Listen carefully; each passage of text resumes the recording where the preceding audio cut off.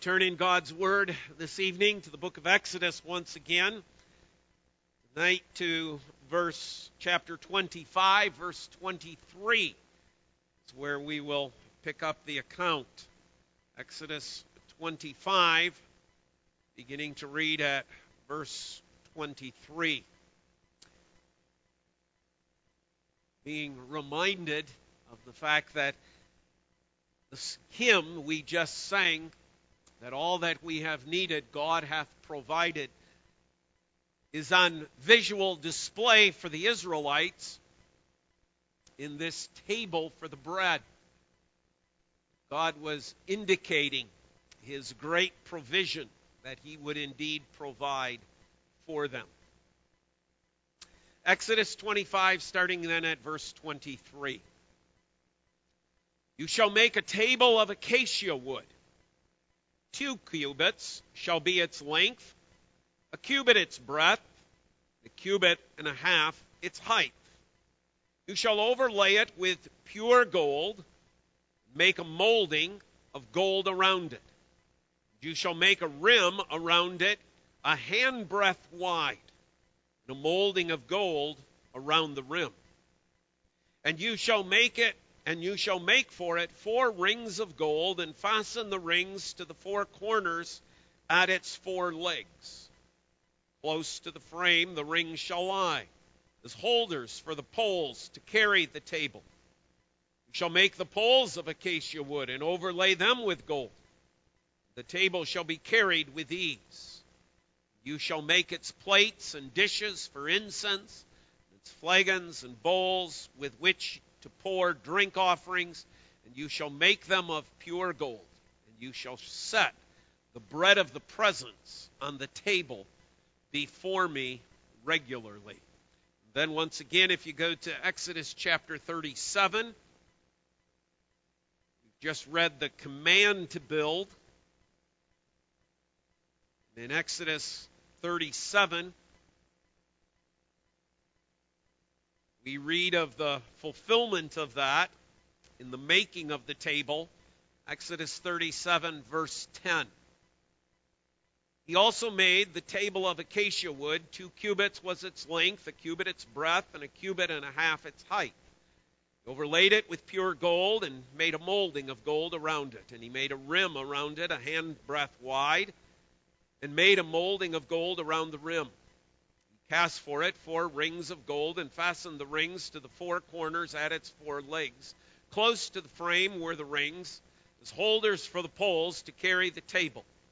He made the poles of acacia wood to carry the table, and overlaid them with gold. And he made the vessels of pure gold that were to be on the table, its plates and dishes for incense, and its bowls and flagons with which to pour drink offerings. As far the reading of God's Word.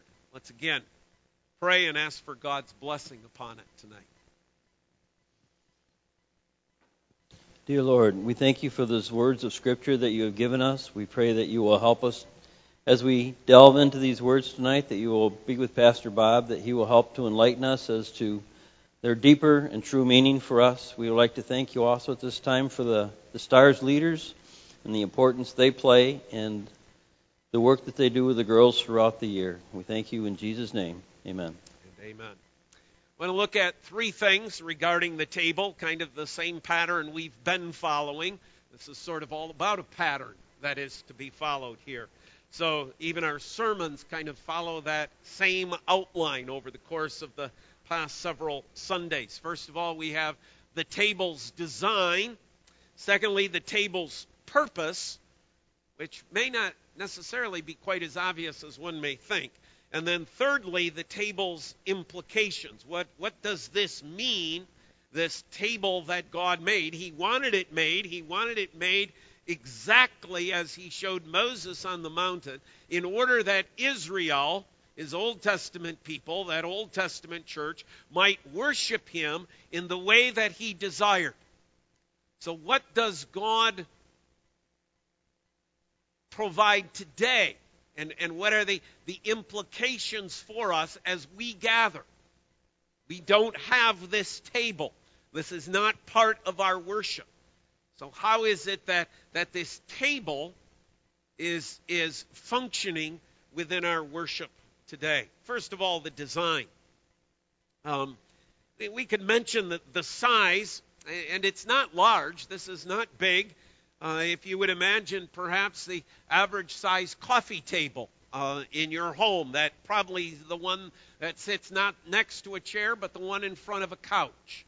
Now, maybe your particular home doesn't have it, but you can probably remember maybe your parents or grandparents that in front of the couch, okay, there was this table. And it basically fits that description. It is 3 foot long. That's how long it is. It's about 1.5 foot wide, and it ranges somewhere between 2 feet and 3 feet high. Now, we know the height of it, but it translates into about 24, 25 inches if we take the cubits and translate them into inches. So it's not very big, right? This long, this wide, sits perhaps about this high off the ground. It's an unusual structure if you stop to think about it. Okay, we've had a brazen altar on the outside.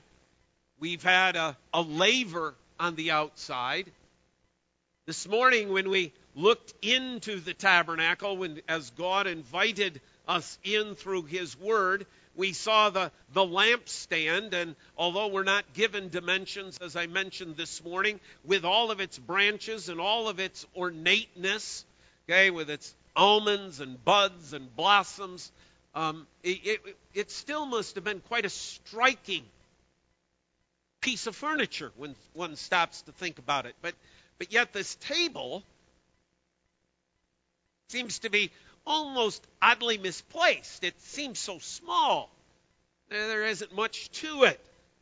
Outside of those things that are mentioned as far as its size, we know it has some sort of molding, some sort of edge around it, and that then has a molding of gold around it as well.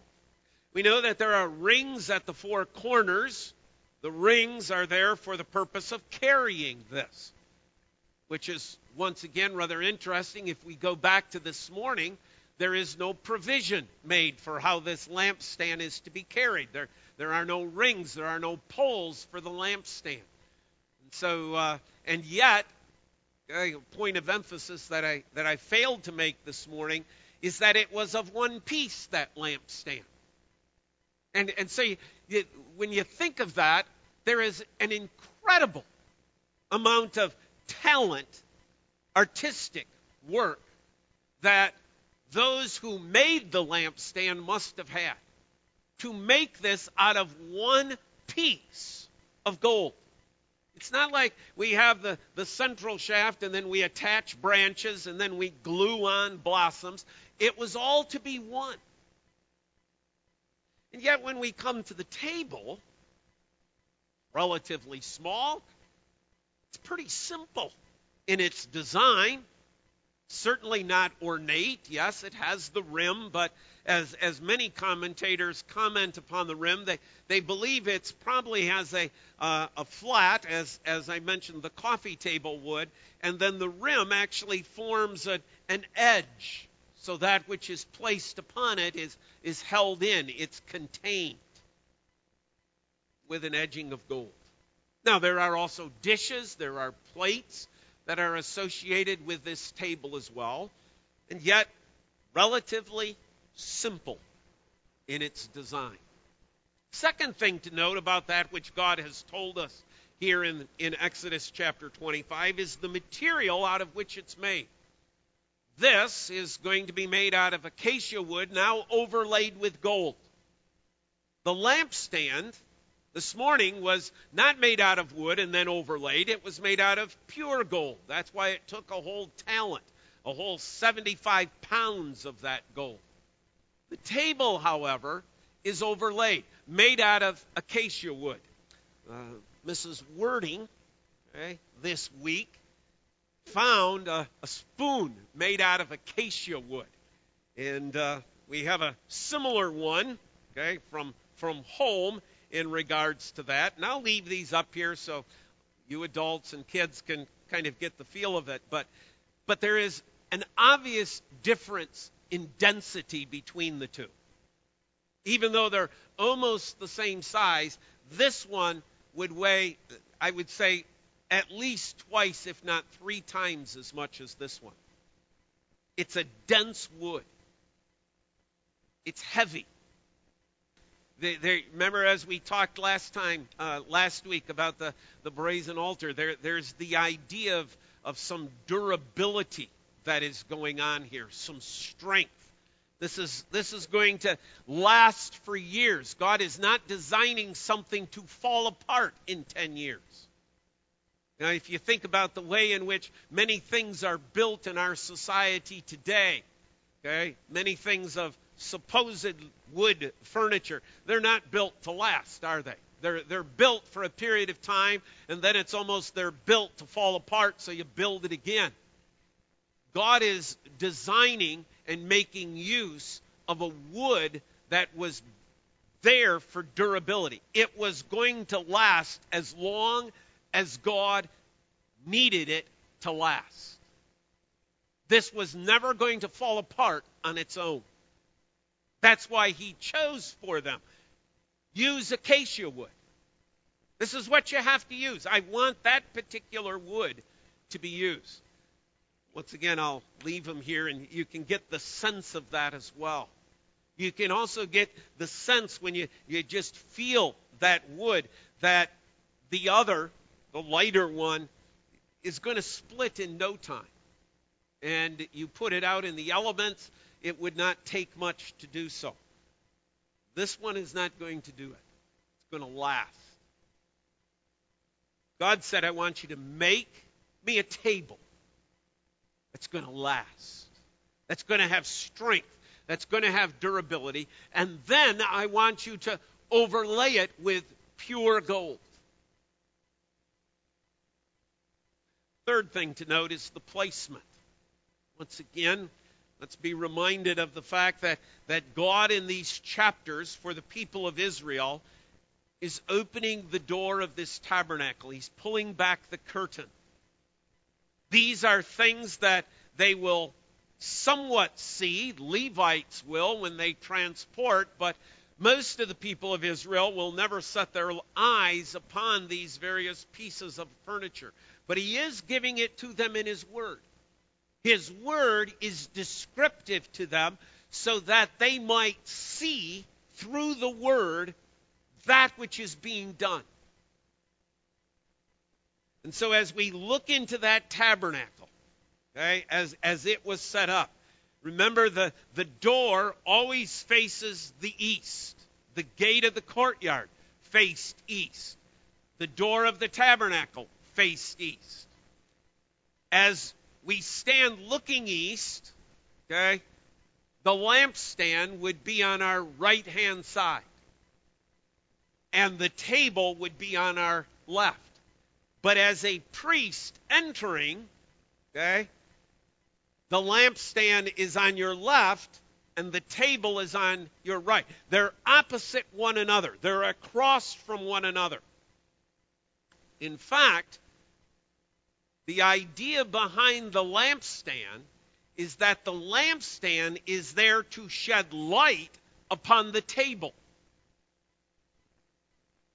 That it's set up not to face the altar of incense, not to face the most holy place, not to face the veil, not to face towards the Ark of the Covenant, but God said, I want you to place the candlestick, the lampstand, directly opposite the table of showbread. So it's the idea of the light of the lampstand shining on the table. So the table is there to be illuminated by the lampstand. That's where God wanted it placed. Now, those are just the basic information out of Exodus chapter 25 for us, just so we have a concept of the design of this particular table. We would ask the question, what's its purpose? Well, God in verse 30 gives us its basic purpose. Look at verse 30 with me. And you shall, Exodus 25, and you shall set the bread of the presence on the table before me regularly. Here's the table. What's the purpose of the table? To hold bread. It has no other function but to hold the bread. That is the purpose of these verses. That is the purpose that God tells Moses. I want you to bake this. It is the purpose for which God showed Moses the pattern for this table. Hold bread. Now, when you think about that, it's sort of like, boy, brazen altar. Boy, that had quite a function, didn't it? It was there for all those sacrifices, that atonement, that picture of justification, that laver there made out of those mirrors of the women, and there for the washing and that ceremonial washing of the priests, that picture of sanctification for us. Lampstand, pure gold, shedding light upon this dark tabernacle, this covered tent. Make for me a table. Oh, bet it's going to have some elaborate purpose. Bet something wonderful is going to take place here. What are we going to do with the table, Lord? Just make me a table to hold the bread. That's its purpose. But as we think about that, this idea of to hold the bread, to place the bread of the presence on it, there is also the idea that more than holding, that the table is there to display. William Tyndale, when he translated the scriptures into English, chose a different term than bread of the presence. It's the term that begins to show up for those of you who perhaps are reading this in the King James and you're going, bread of presence? It doesn't say bread of presence. It says table of showbread or bread of the showbread.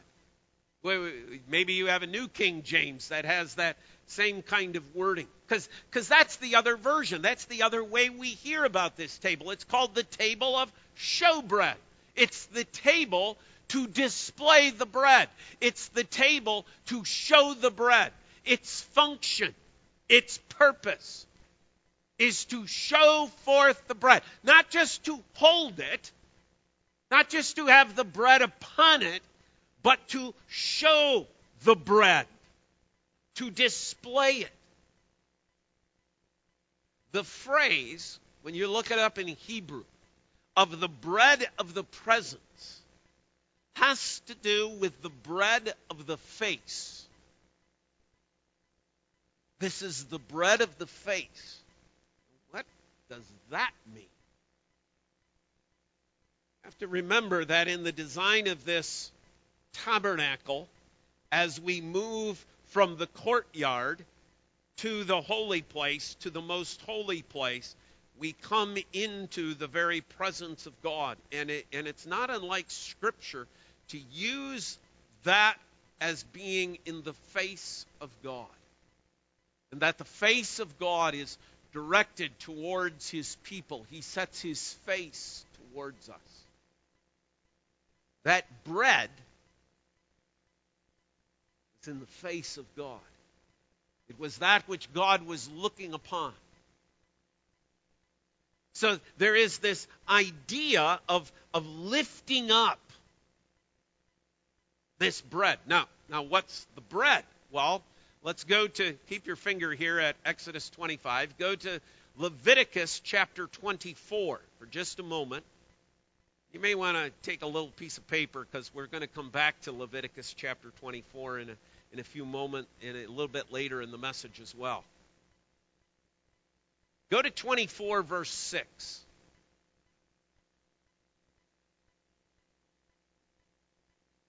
Let's start at 5. I'm sorry.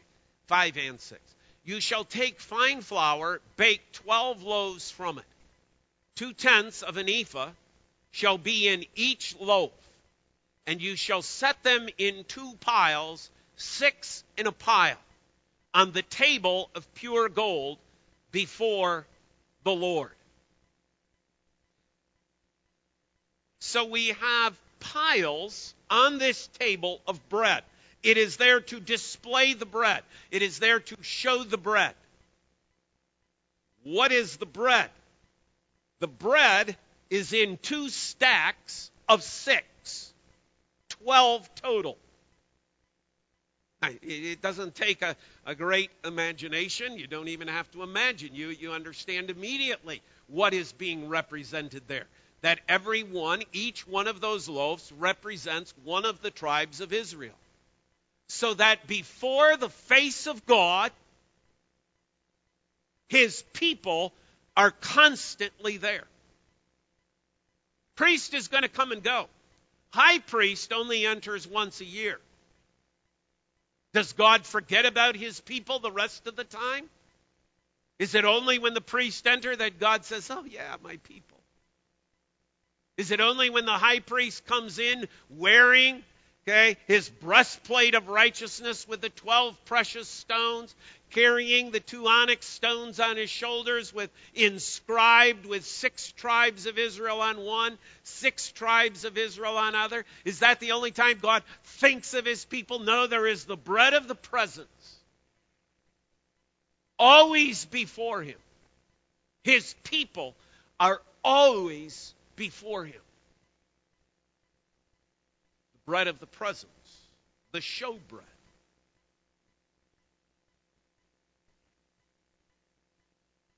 But if we think about this table a different way, it's to hold, it's to display. But what God is really saying is that the table in itself is secondary. The table is not primary. It's there as a support. It's there to provide a place upon which to set the bread. It is not forming a primary function, but a secondary function, secondary to the bread. We could phrase it this way. It's not about the table, it's about the bread. That's what it's all about. But the bread needs the table. God desires that in his worship, a table, something of, we would say perhaps, a secondary nature, serving a very limited function. God says, I still want that to be used in my worship. I don't want that to be discarded. I don't want you to just take this bread and set it on any old table. I don't want you to take it and set it on a chair. I don't want you to take it out of something out of your house and bring that into my tabernacle and set the bread on it. I want you to make me a table. Not as primary, but as secondary. So God is concerned in his worship, not only about that which we may think is primary, but also that which is secondary. He's communicating to the people of Israel and to us that everything involved in his worship is of importance. It's of importance. Now, this sort of goes into the implications, but seeing I'm here, let me just stop, okay, and give an example. Let us suppose that tonight we close the piano, that we're not going to sing from the piano. I got a guy here with bagpipes, and we're going to sing to bagpipes. You go, I don't think that's going to work out real good. I don't think we're going to sing real well to bagpipes. Maybe if we trained on them for a few weeks somewhere, maybe if we met in the gym or met before church for a period of time, but really, Bob, you're just going to bring out bagpipes and we're going to sing Come Thou Almighty King to bagpipes? I don't think, So something that is actually secondary, that which provides support to our worship, actually is of great importance, isn't it? Because we can say, well, we can still sing the song. I don't think it's going to be really edifying. I don't think it's going to be real glorifying to God. We're going to really struggle through this thing. That which is secondary, the instrument by which we sing, is important to the Lord. It's the table. And if you think about it, there are a lot of those secondary things that come into play in the worship of God. And God doesn't just dismiss those. God doesn't just say those are unimportant. To the Lord, the table is of as importance as the lampstand. It gets as many verses as the Ark of the Covenant is. Even though its one purpose, simply display the bread, to call our attention to the bread. So look at the bread.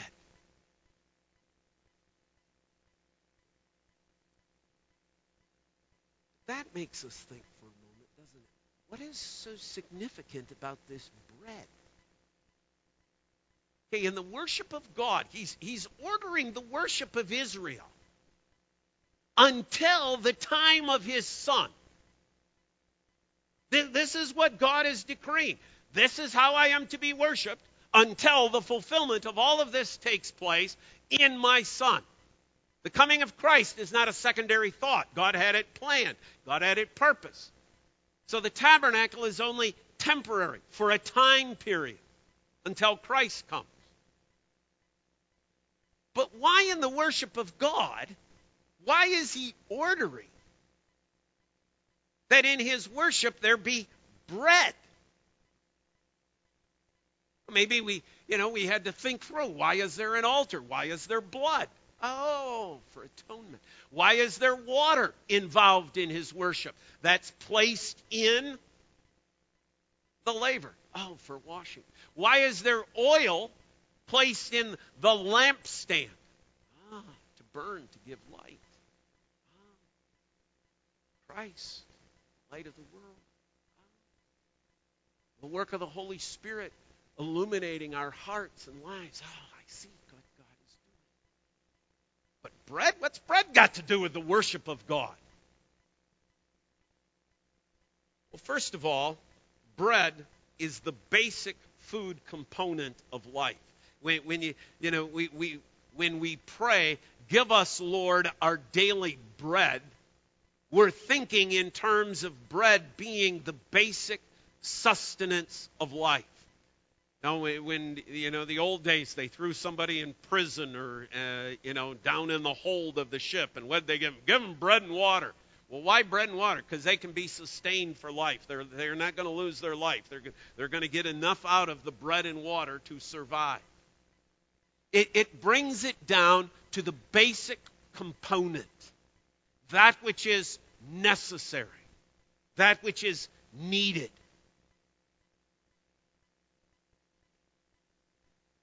The Lord is constantly viewing the need of his people for bread. The need of those 12 tribes to be daily sustained. To be given that which they need. God doesn't need that reminder. Israel did. This bread is not for God to, the Israelites. This was for the Israelites to be reminded of the fact God is always looking out for us. God is always providing for us. God is always caring for us. Why? Because there's 12 loaves of bread sitting on a table in the holy place, set before the face of God. God knows my need. God knows what provisions I need for life. Give us, Lord, our daily bread. God knows the needs of his people. This is so tender, so compassionate, so beautiful, of a reminder to the Israelites that as they come to God's presence to worship, they can be reminded of the fact that their God knows their needs.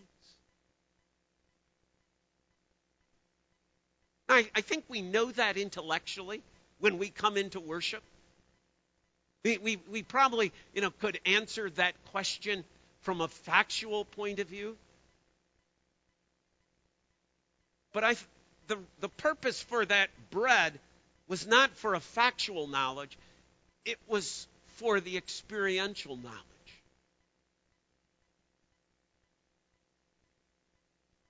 The Lord knows what I need.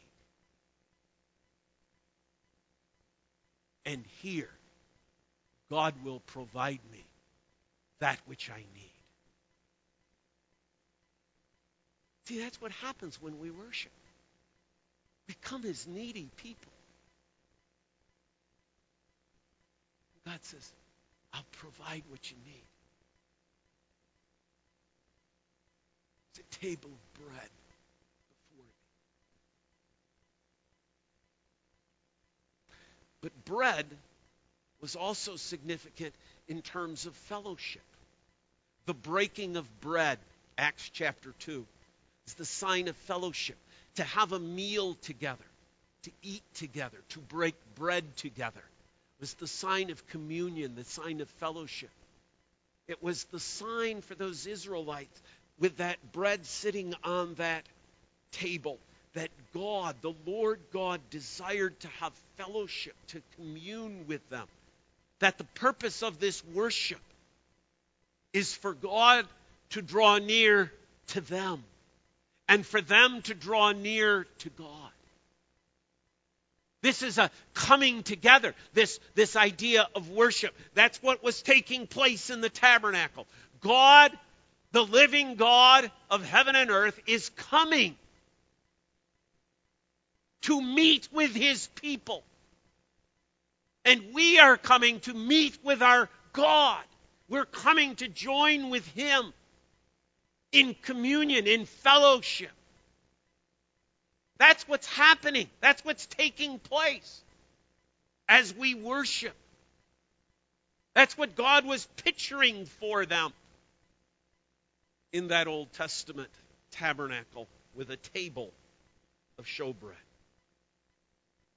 So let me go to point 3, the table's implications. The purpose of worship is to display Christ. See, you probably were already thinking when we were on the bread that the bread, well, of course, it's about Christ. Now, if that connection is difficult for you, turn with me to the Gospel according to John. We'll just stay in John chapter 6. And just see, once again, John's the apostle who's making the connection here between he came and tabernacled.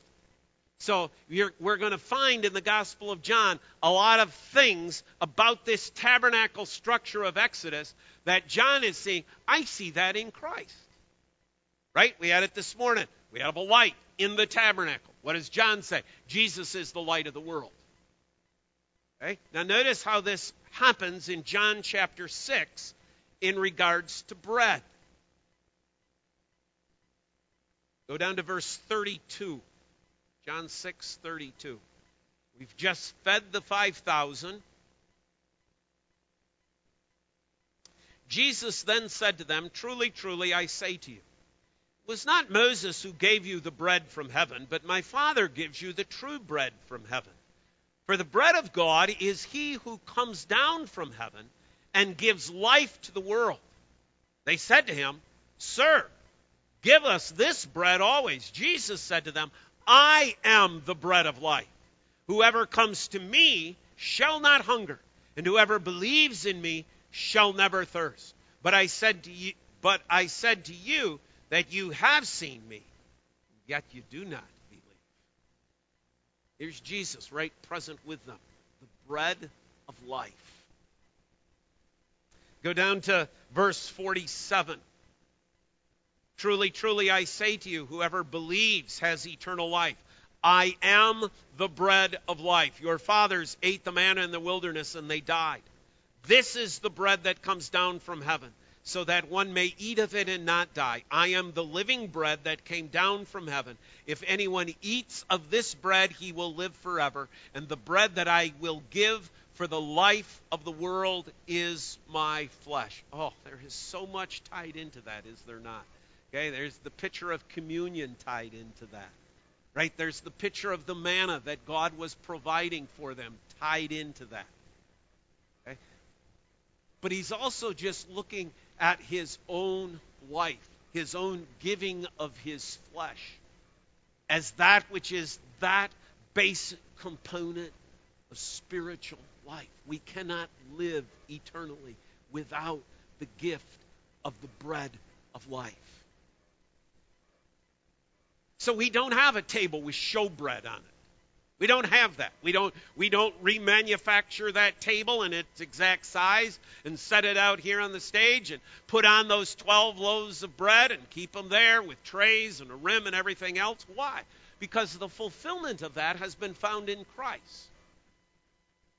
Christ is that bread.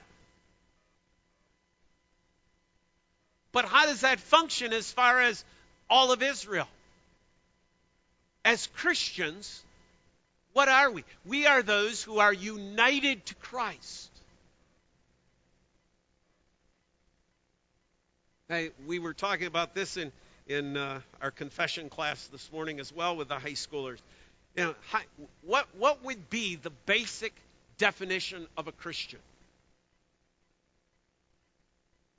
And if we follow our confession of faith, it would be this. A Christian is someone who is united to Christ. See, in that bread of the presence, fulfilled in Christ, we are displayed. Because we are united with Christ.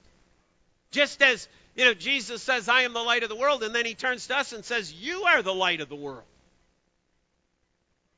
There is a sense in which Christ, the Lord is saying, Christ is the bread of life. We find our fulfillment in worship when we display Christ.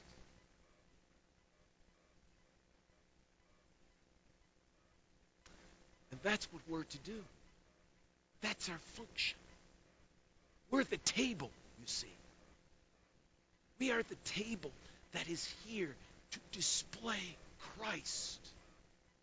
That's what worship should be about. We ought to display Christ.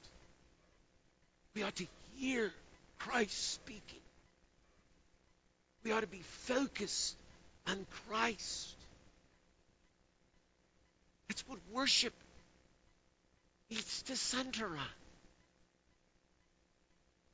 God designed a whole lampstand to simply shed light upon the bread, upon Christ. He designs a table for the purpose of displaying the bread.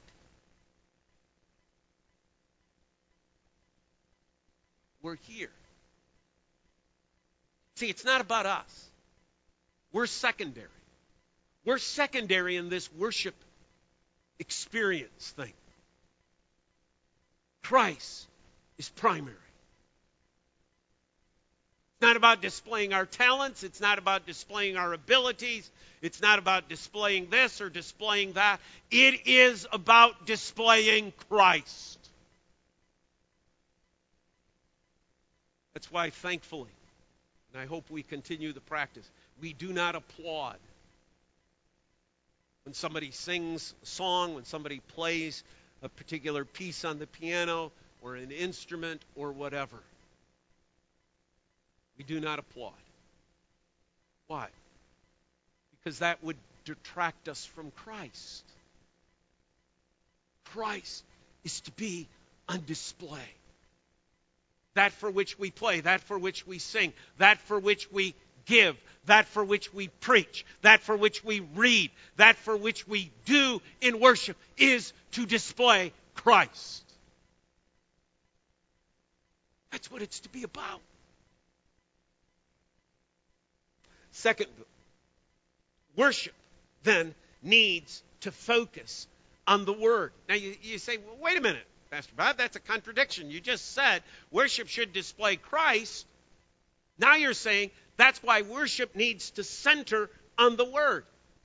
It's not a contradiction because Christ is the Word, and the Word became flesh and dwelt among us. John chapter 1. What did Jesus say to Satan in that first temptation? Man does not live by bread alone, but by every word that proceeds from the mouth of God. So in our worship, Christ is made central. Christ is made the primary focus when the Word is of primary focus. When the Word is on display. Some of you have probably attended churches before in which perhaps there was never even a scripture reading. The Bible was never read. There may be some sort of homily, a little story that's told, but there's no preaching of the Word. There's no explanation of the Word. That's why we don't have 10-minute sermons and an hour of singing. Because it is the Word, it is Christ that is to be the central focus of that which we do. Think about this. We come into God's presence. We're able to enter in to the very presence of God. Who do you think ought to get the most time? Would it not make sense that God should? It's not about us. It's the consumer mentality of the 21st century. It is not about us. It is about the Lord.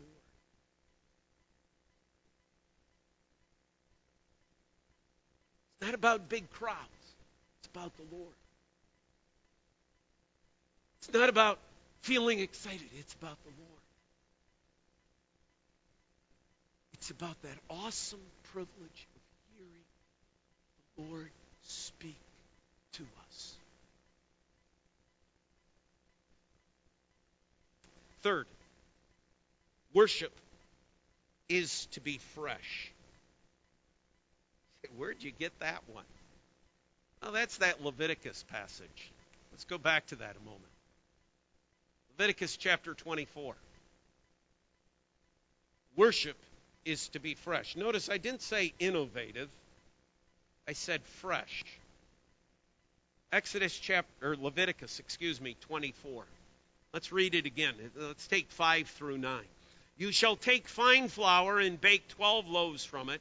2/10 of an ephah shall be in each loaf, and you shall set them in 2 piles, 6 in a pile on the table of pure gold before the Lord. And you shall put frankincense on each pile, that it may go with the bread as a memorial portion, as a food offering to the Lord. Every Sabbath day, Aaron shall arrange it before the Lord regularly. It is from the people of Israel as a covenant forever.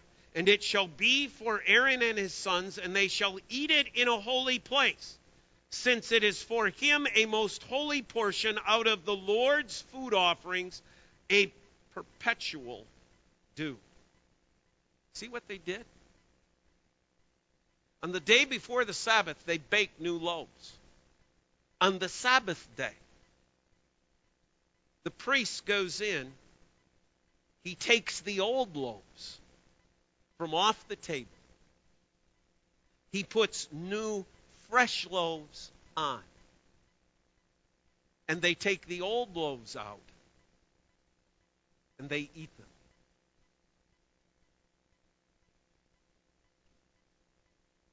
God never wants his worship to grow old, to grow stale.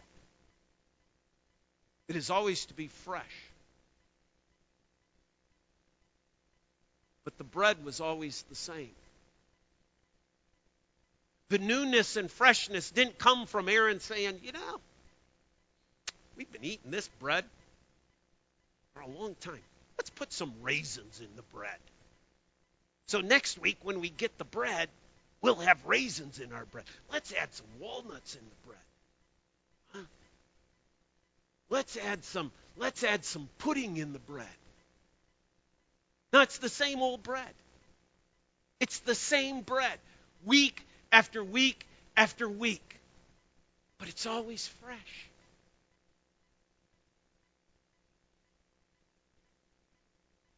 God's mercy, which is the same mercy that has been poured out for years and years and years. God's grace, which is poured out. God's love, which is poured out.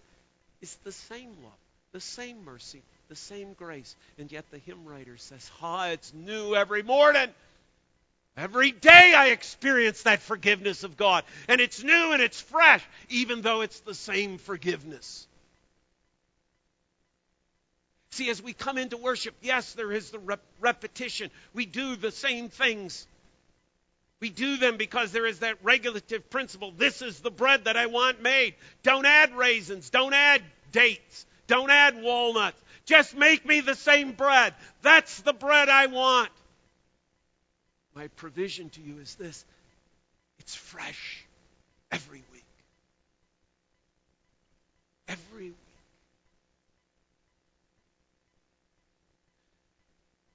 See, and that depends on your perspective, doesn't it? You walk in and you go, same old worship. It isn't.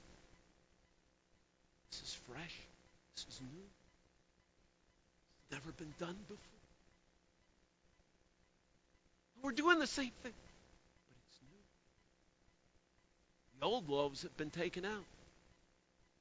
God's provided new. Every Sabbath as they would come in and take out that bread, they're reminded of the fact that God provided for them for that past week. As they bring in the new, they're reminded that God will provide for them in the week that lies ahead.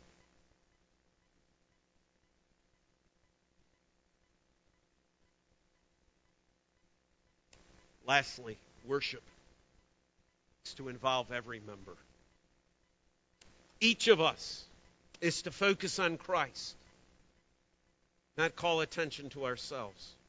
Each of us as the member of the body of Christ, each of us as an integral part fulfilling our function. And sometimes, yes, that is a secondary function.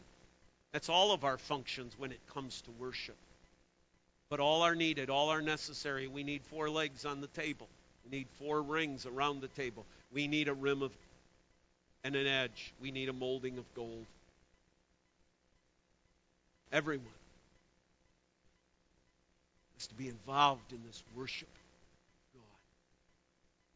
Children, adults, everyone. This is what we do. Worship. Father, thank you again. You've provided Christ, the bread of life. We're not the bread of life, but we are to display the one who is the bread. Worship is not about us, but we're to display the one who is the bread of life. We're to show forth Christ in all of his excellencies and all of his beauty. Lord, sometimes we sing that hymn, here I am to worship, here I am to bow down. Here I am to say that you are my God. Lord, what an awesome thing it is that you allow us who have been justified, who have been sanctified, to enter into your presence to worship you. May we always understand. May we always be in awe and humbled by the privilege of worshiping you. May we always find it fresh, alive, as we enter into your presence. In the name of Christ we pray. And God's people say, Amen.